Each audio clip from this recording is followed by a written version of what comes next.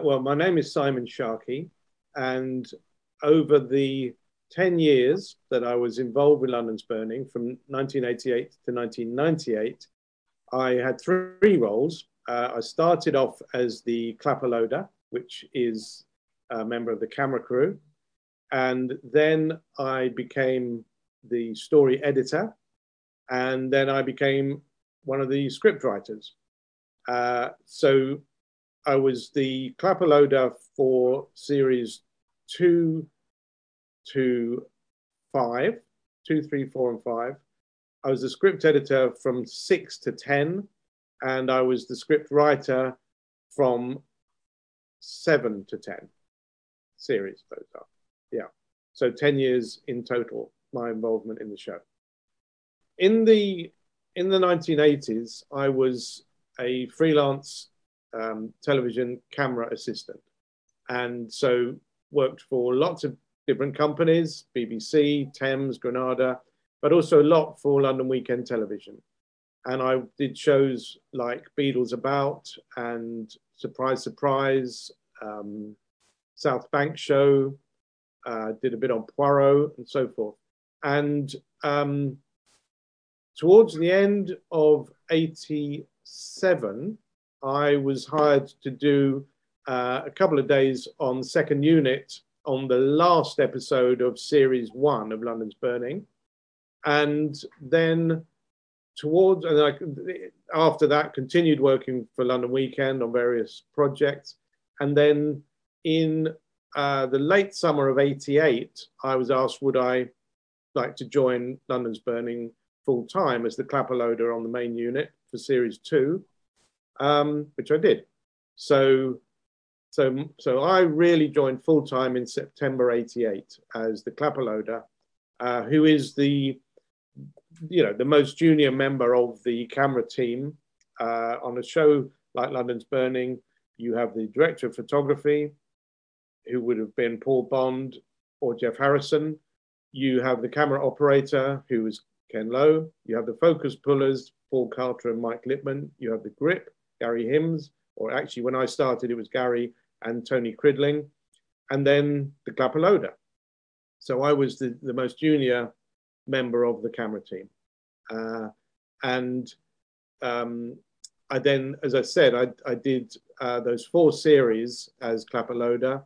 The great thing about London's Burning was that because there were so many incidents, fires, special effects, stunts, and so forth, that we frequently needed to use multiple cameras to film it. So, as you know, when you're filming normally, you just have one camera, and those 5 people that I just listed would be working around the camera. But the moment you start doing stunts and fires and explosions and so forth, you want to cover it from multiple angles. So you bring in additional cameras, which even meant sometimes bringing in additional camera crews as well. So it meant that if you were on the camera team on London's Burning, it must have been one of the busiest roles in television, because we just had so much to do, and it was so varied, and it was pressurized, and you were doing that under all sorts of, weather conditions and so forth, and dealing with quite potentially dangerous situations. So it meant that if you were on that camera team, even as the lowest member, the clapper loader, you got to do lots and lots of stuff. And you suddenly found yourself operating a camera or focus pulling on a camera, and using new equipment that perhaps you weren't familiar with. And also we developed our own techniques, which I don't think had existed before we did. One was how to put a camera into a fire. Obviously, they weren't real fires, they were fake, but they were still hot, and they still burnt up the oxygen. So the camera crew had to wear breathing apparatus the same as the actors. And we also found that the cameras got misted up because of condensation from the heat and the water from the hoses. So we developed these systems of blowing cold air across the lens, which again came from yet another air tank. And that cold air cleared the condensation from the lenses whilst you're in a fire. And then we had another thing, which was a spinning glass disc in front of the lens, a centrifuge, which threw off the water from the hoses. So that, plus various other little tricks and techniques which we developed as a camera team, we used to actually film in fires. And other little tricks as well. We'd had one whole episode which had to be in fog. And needless to say, it's never foggy when you want it to be. And in any case, in film terms, you always have to fake these things. So we had to develop a way of having fog. And I think it was Paul Bond, the DOP, who came up with this box, which we put in front of the lens. The camera looked through the box, which had on the front of it glass. And then you just filled that box with smoke. And the smoke swirled around in front of the lens and gave the appearance of fog.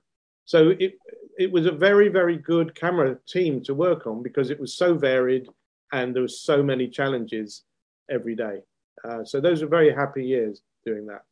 It's obviously quite unusual to go directly from being a camera assistant to being a story editor. And the way it happened was that I had always written, not professionally, but I'd written scripts just for my own interest. I had also gone to film school, and of course there I had written films and so forth. So that was always something I wanted to do. But I also very much liked being a camera assistant and had done that since leaving film school. So we would get the scripts on London's Burning when I was on cameras, and I used to think to myself, I think I could have a go at doing this. But of course, it was unheard of to make that leap.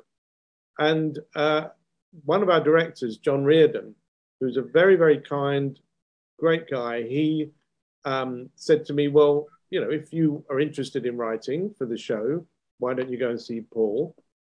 And that was Paul Knight, the producer, who I know you've heard a lot about on this show. And it's a shame you never got to interview Paul, because that would have been fantastic. So I went to see Paul, quite nervous, obviously, and didn't quite know what reception I would get. And went up to his office in Wardour Street. And this would have been in the summer of 92, I think. He was very open to it, very open. And he said, well, why don't you write some ideas for the show and we'll see. So I went off, I wrote, you know, probably about 4 or 5 pages of just short ideas for the next series, sent them over. And he called me back in. He said, well, these are terrific. Thank you. In fact, we want to use some of these and therefore we will pay you. So actually, that was my very first check for writing. So I suddenly thought, wow, this is great. I've actually been paid for applying for a job. And so he then said to me, look, on this show, we've never had a story editor. They did have a script editor who was based at London Weekend, but one of the things about London's Burning, which I'm sure, Andrew, you've figured out so far, is that we were very much a little world unto ourselves. We were separate from what we called the mothership, which was London Weekend on the South Bank. We were in our own premises, and because of Paul, because he was so idiosyncratic and he was like the father of this family, we did our own thing. And but I think London Weekend were fine with that because we got the results and we got the viewing figures, and it was a great show. So, in other words, the storylining and the story editing and everything to do with the scripts was really handled by Paul from within London Weekend, within London's Burning, rather. And so he'd never had a story editor. And he said to me, well, maybe you could do that. You could be the story editor. And I, to be honest, I didn't really know what it was. So I was. It was literally as simple as that. And so at the end of series 5, I was the clapper loader. At the beginning of series 6, I was the story editor. And all my former colleagues from the floor would come past this office that I suddenly had in the studios with my name on the door, and they were like, "What's going on?" You know. And same with the cast; they couldn't quite understand how this clapper loader was suddenly the story editor. But and that what that entailed really was working with the writers who had already been hired and were already had actually written half of their scripts by that time. So working with them, and at that time, there were two writers on the show. One was David Humphreys, and the other was Tony Hoare. And I worked closely with both of them, and because of my experience of 4 series on the floor, on the camera crew, I was able to adapt the script for how we would actually film them and say, well, because I know that particular set or that location or indeed the fire station so well, this is how we could do this. And that wouldn't work because, you know, I don't know, we couldn't shoot that. Or so in other words, I was bringing the experience of being on the floor to working with scripts. And so, and then Paul said to me, the thing is, I've got to tell you that a script editor or story editor earns less than a clapper loader, which was a bit of a realization. And he said, I don't want you to take a drop in what you're earning.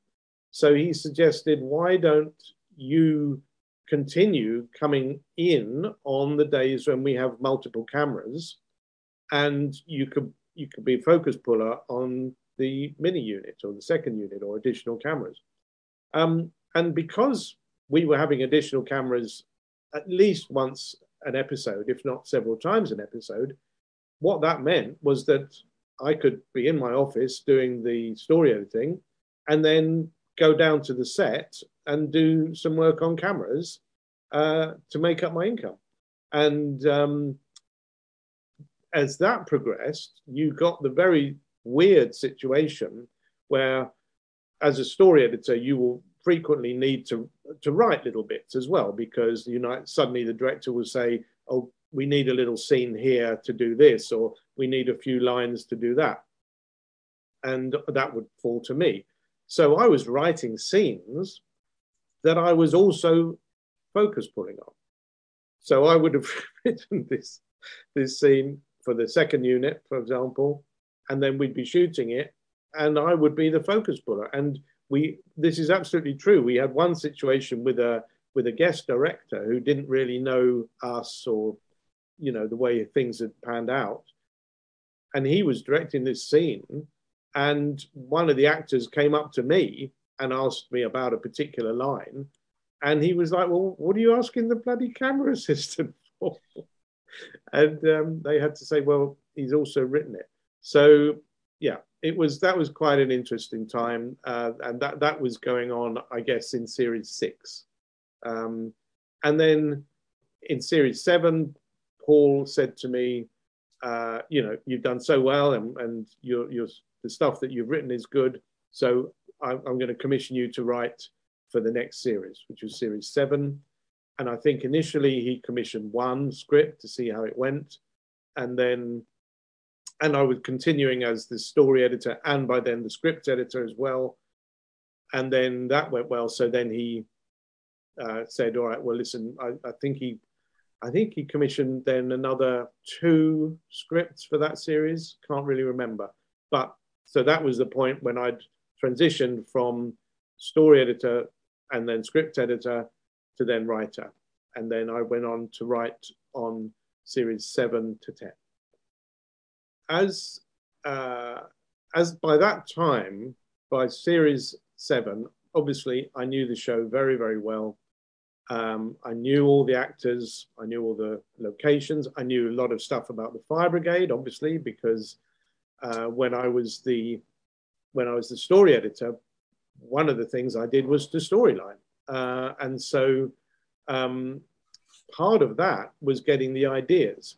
And we had a system whereby the London Fire Brigade would send us press cuttings about fires and incidents that they had attended. So this came from a cutting service, and every week an envelope, a bulging envelope in those days, would arrive with all these press cuttings, and I would go through them. That's interesting. That's not, sort them out, and also I classified them into fires, floods, car crashes, RTH, whatever it might be.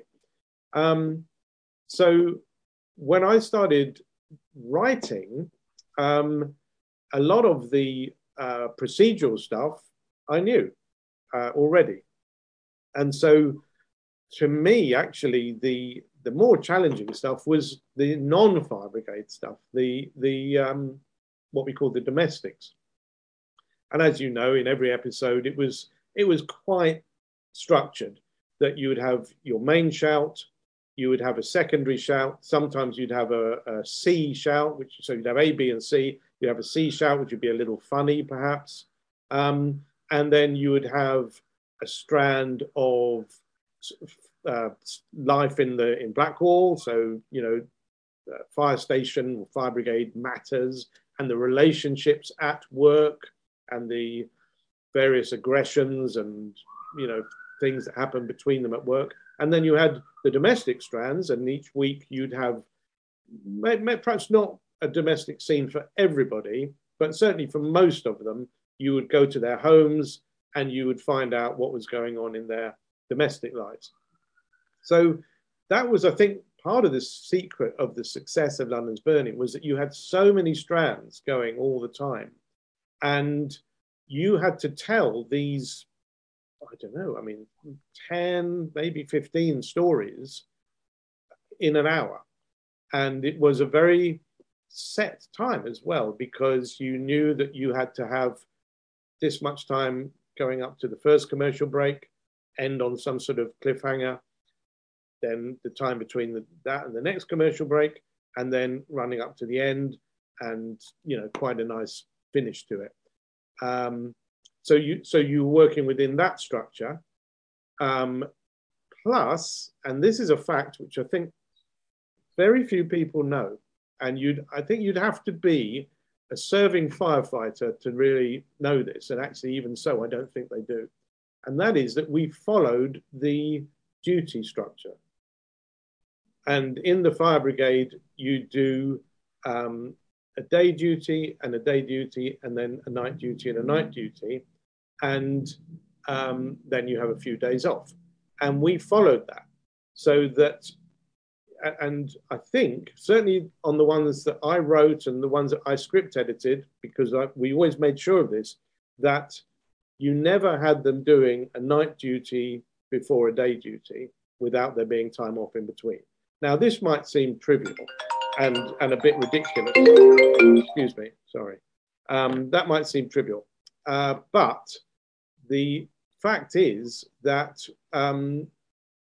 in a way, I think it helped us, because there's something about keeping to a structure that means that, I don't know, I suppose it was a sort of unconscious realism to it. That you weren't aware that it was realistic, but somehow it fed into that, because it gave us the discipline, if you like, of making it real. And helping with that, of course, was also Nobby Clark, Brian Clark, who was a serving station officer with the LFB, but he was seconded to us from their press office to be our advisor.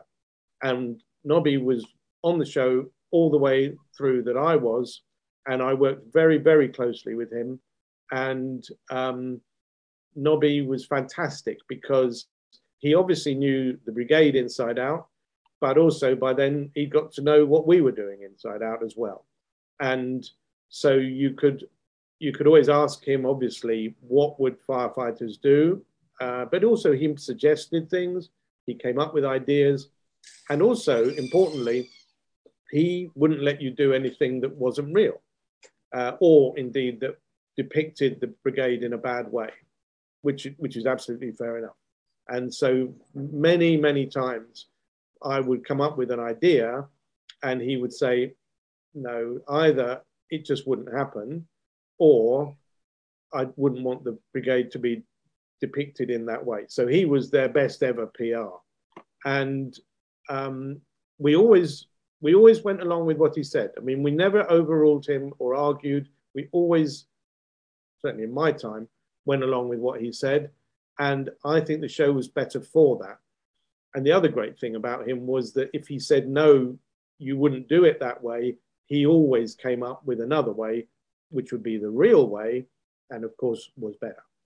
So no discussion of this show would be complete without a little tribute to Nobby, because his influence on it was fantastic. And when he departed from the show, which was, I think, after series 10, which was, as you probably know by now, Andrew, when a lot of things changed, I think it was the worst for it, because I don't think that they were as committed to representing the reality of the brigade as we were.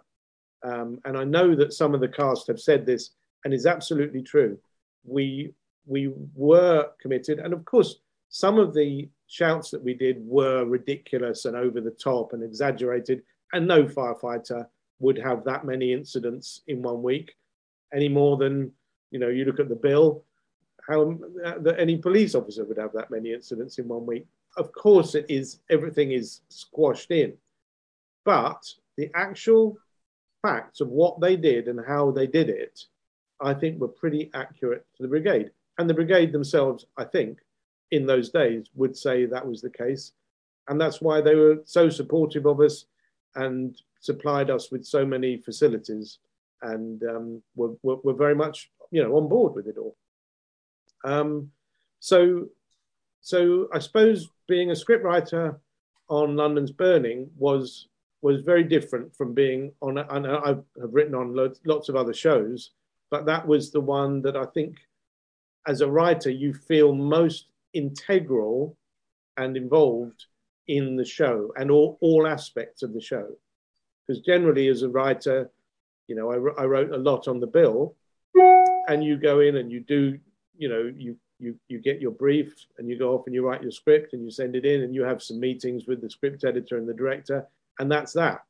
Whereas on London's Burning, you have meetings and discussions with the design, with the stunt arranger, with the special effects, with the cameras, with the locations. And so you're very, very involved with the nuts and bolts and the practicalities of making a show. For the whole of my time there, we worked at Dockhead Fire Station, which is just not far from Tower Bridge. And it was a working fire station. And when we were in there, they moved the appliances out onto the forecourt, and we put our appliances into the appliance bay. And generally speaking, we all got along fine. The firefighters who were there on duty did their own thing. When the bells went down, they would all come rushing out, come down the poles and go off in the appliances, and we would obviously get out of the way, and then we'd go back to work. So it worked very well. For the first floor, which was the mess and the dorm and the offices I think were actually on the second floor, we had a replica set in the studios, and it was an exact replica. And so we only ever really filmed on the ground floor at Dockhead. But our studios at that time were Jacob Street, and it was an old biscuit factory owned by Jacobs, who make Jacobs cream crackers. And they moved out of there some years before. It was a big, huge, empty, rambling place right on the river. And so we were there for several years. And the great thing about it was it backed onto Dockhead. So we took over the whole place. We had all our offices there, design studios, and these sets, the standing sets of the fire station, station officers' office, the mess, the dorm, but we also had some of the domestics in there. So I think Sick Note's house was a set in there. And I think going back, I think Kevin's house was a set. And we also had there a thing called the burn stage, which, as the name implies, was where we did the fires. And this was a huge old warehouse, very, very high ceilings. And we built all the sets in there, which we then burned. And when we did that, we had firefighters from Dockhead came over with an appliance, and they stood by, in case anything got out of hand. And there were a couple of incidents where things got a bit hot, should we say. And indeed, there was one incident where overnight, a burning ember, which had not been fully extinguished, did restart a fire. And there was actually a further fire at night. So we were there, and it was a very, very good arrangement, because the artists could be in makeup and wardrobe in the studios, and that's where their green room was based, and they had a 5-minute walk around the corner to go to Dockhead. And then I don't know, I think this was probably series 8 or maybe 9. The owners of Jacob Street Studios wanted to redevelop it as flats, so we had to get out. So we then moved to a big old paper warehouse, which was I don't mean it was made of paper, I mean it was a warehouse for paper. And that was in Long Lane. And so we moved there. So then it was a little bit further from Dockhead, and that meant traveling to and fro each day. So not quite as convenient. But the advantages of Long Lane was that it was huge, and there was lots of room for sets. And I think more of the domestics were then built in there. And we also had our own pub. So whereas in the past, all the pub interiors that you see, the scenes after work when they all go drinking, they were shot in a pub called the Swan and Sugarloaf, which was opposite Dockhead. It actually wasn't the closest pub. The closest one literally adjoined the fire station, and was called the Ship Aground, which is still there. And that's where we used to go for drinks after work and sometimes during work. But the Swan and Sugarloaf across the road was where we filmed.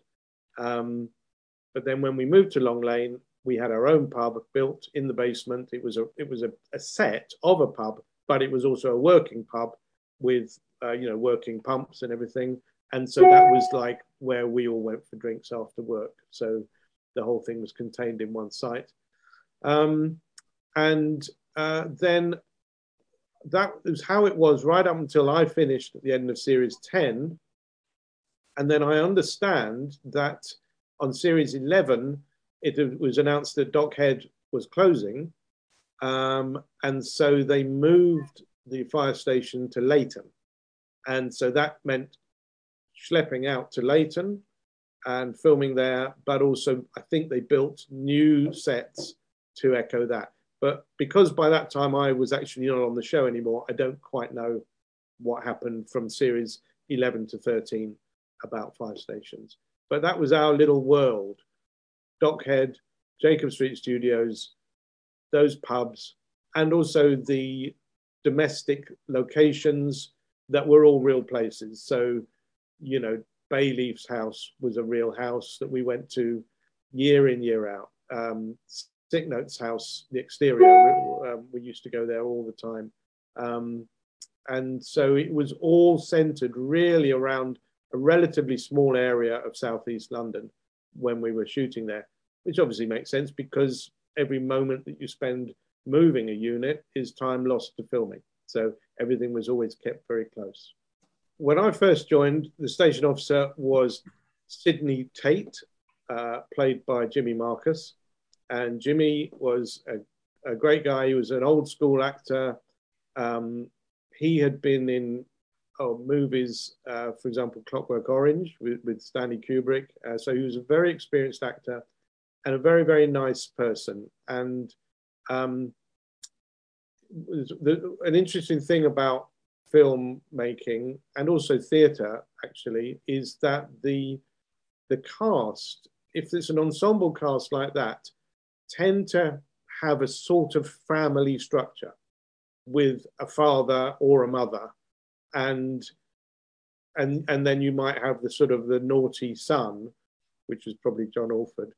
And Jimmy Marcus was very much the father of the watch and of the cast at that time.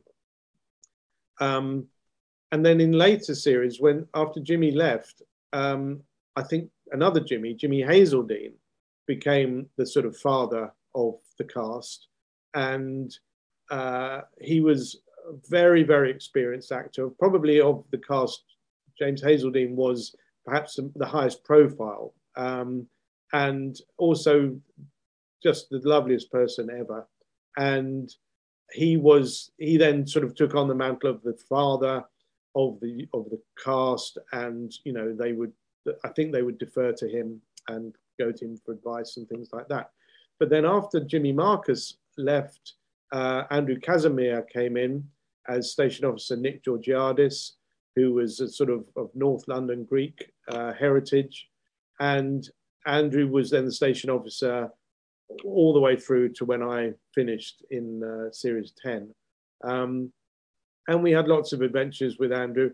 And also, he gave us an excuse to go and film in Cyprus, which was probably not entirely necessary, but I think we decided to work in a good reason for the whole unit to go to Cyprus. And so those were the two station officers that were there in my time. Well, I think when I was Clapper-Loader, one of the, and because I suppose this is episodes for us working on them as opposed to episodes as a finished product. But we did a train crash, I think series 2 or maybe 3. And that, from a point of view of working on a unit, I think that was probably quite a high point, because it was just one night that we did this whole thing, but it was an enormous night because the design department got 4 or 5 carriages and turned them over and smashed them up. We had hundreds of extras, and we had multiple camera crews. And the way that it was decided, the only way that we would get everything done and fit everything into this one very long night was to have multiple cameras all filming separate little incidents going on, and people being rescued here and people being tended to by medics there, and so you had 4 or 5 self-contained camera crews going around and filming these little bits of action. And so from a camera point of view, that was a very, very challenging but interesting, exciting evening. And as I was the Clapper-Loader, I was having to make sure, and I had additional Clapper-Loaders came in for the night, and we had to make sure there was enough film and batteries and that all the lenses were where they should be. So we were really put to the test that night, as was everybody. The whole unit were put to the test. And I remember afterwards, there was a feeling of exhilaration, really, of what we'd achieved in that night. So I suppose that is a memorable episode from a sort of camera point of view. A horrible episode from a camera point of view was the trench collapse, which I think was series 3. And that was the one where on a building site, there's some workmen down in a trench, and because of heavy rain and a truck moving too close to the edge, the sides collapse, trapping the workers underneath. And then the firefighters have to go down and dig them out. Well, that was a real trench. That was a practical trench dug on a building site down on the Old Kent Road. In fact, it's a McDonald's restaurant now, drive-through restaurant. But underneath that restaurant is that trench. And we were in there for, 2 or 3 days. And this was in February. It was freezing cold, and we had rain machines. So a rain machine, the water isn't heated. It's freezing cold water out of a Bowser sprayed onto you. And we were down in this trench. I was down there with Paul Bond, the cameraman, and we were soaking wet and freezing cold. And it was a very, very tough shoot. So I remember that as a low point. Favorite episodes as a writer, it's tricky because I think in that case, some of them would be little domestic moments that were funny. You know, I used to love writing for Sick Note and Gene, and I used to love writing for Pierce and Klingfilm and Pitbull, who were the funnier characters. And I enjoyed writing some of those scenes. I don't know, when Sick Note got a wig, for example, I remember that was all quite funny. And then I suppose as a writer, the most challenging and therefore probably the most memorable episode was when Hallam died. And I think that was in series 9 or maybe 8, can't remember. But that was going to be a very big 2-part episode, which I wrote. And the idea was that they were called to a huge fire in a warehouse. And what I think made this interesting was that London's Burning was always very, very ambitious in what we wanted to do and what we wanted to put on the screen. And in that instance, we wanted a really massive incident. And of course, that is very dependent on the location. So location managers found this place up in St. Ives, I think it was, and it was a disused factory. It was posted for demolition, so we could do anything we liked, really. But in order to write the script, whereas most cases, someone writes a script, it arrives on the desk of the location manager, they look at it and start thinking, well, where on earth could we do this? In this instance, it was the other way around. They found the location, and then we wrote the script to fit that. And that's what I liked, is that sort of collaboration. And so when they found this location, we knew what we could do there. We knew it was ours for such and such a time. And it would be expensive because everyone would have to be in hotels, and you'd have a huge number of people taken up to that area. But nevertheless, that's where we wanted to do it. So then we went for a recce with design and special effects and stunts, and everybody was there. And of course, Nobby, the fire brigade advisor. And we did a walk around of this place, and we came up with ideas of how we could do it, where we could do it, how we're going to kill Hallam. And then based on that, I went away and wrote it. And obviously, we then tailored it specifically for that location. But what it meant was that when the scripts arrived, you could shoot them. It was absolutely ready to shoot and broken down into scenes, almost into shots. And that's very unusual to get a script which is actually shoot ready in that way. So I suppose from a writer's point of view, that was perhaps my high point episode. Well, Andrew, it's my pleasure. And I'm very pleased that you and the people watching this liked and appreciated all that stuff that we did all those years ago.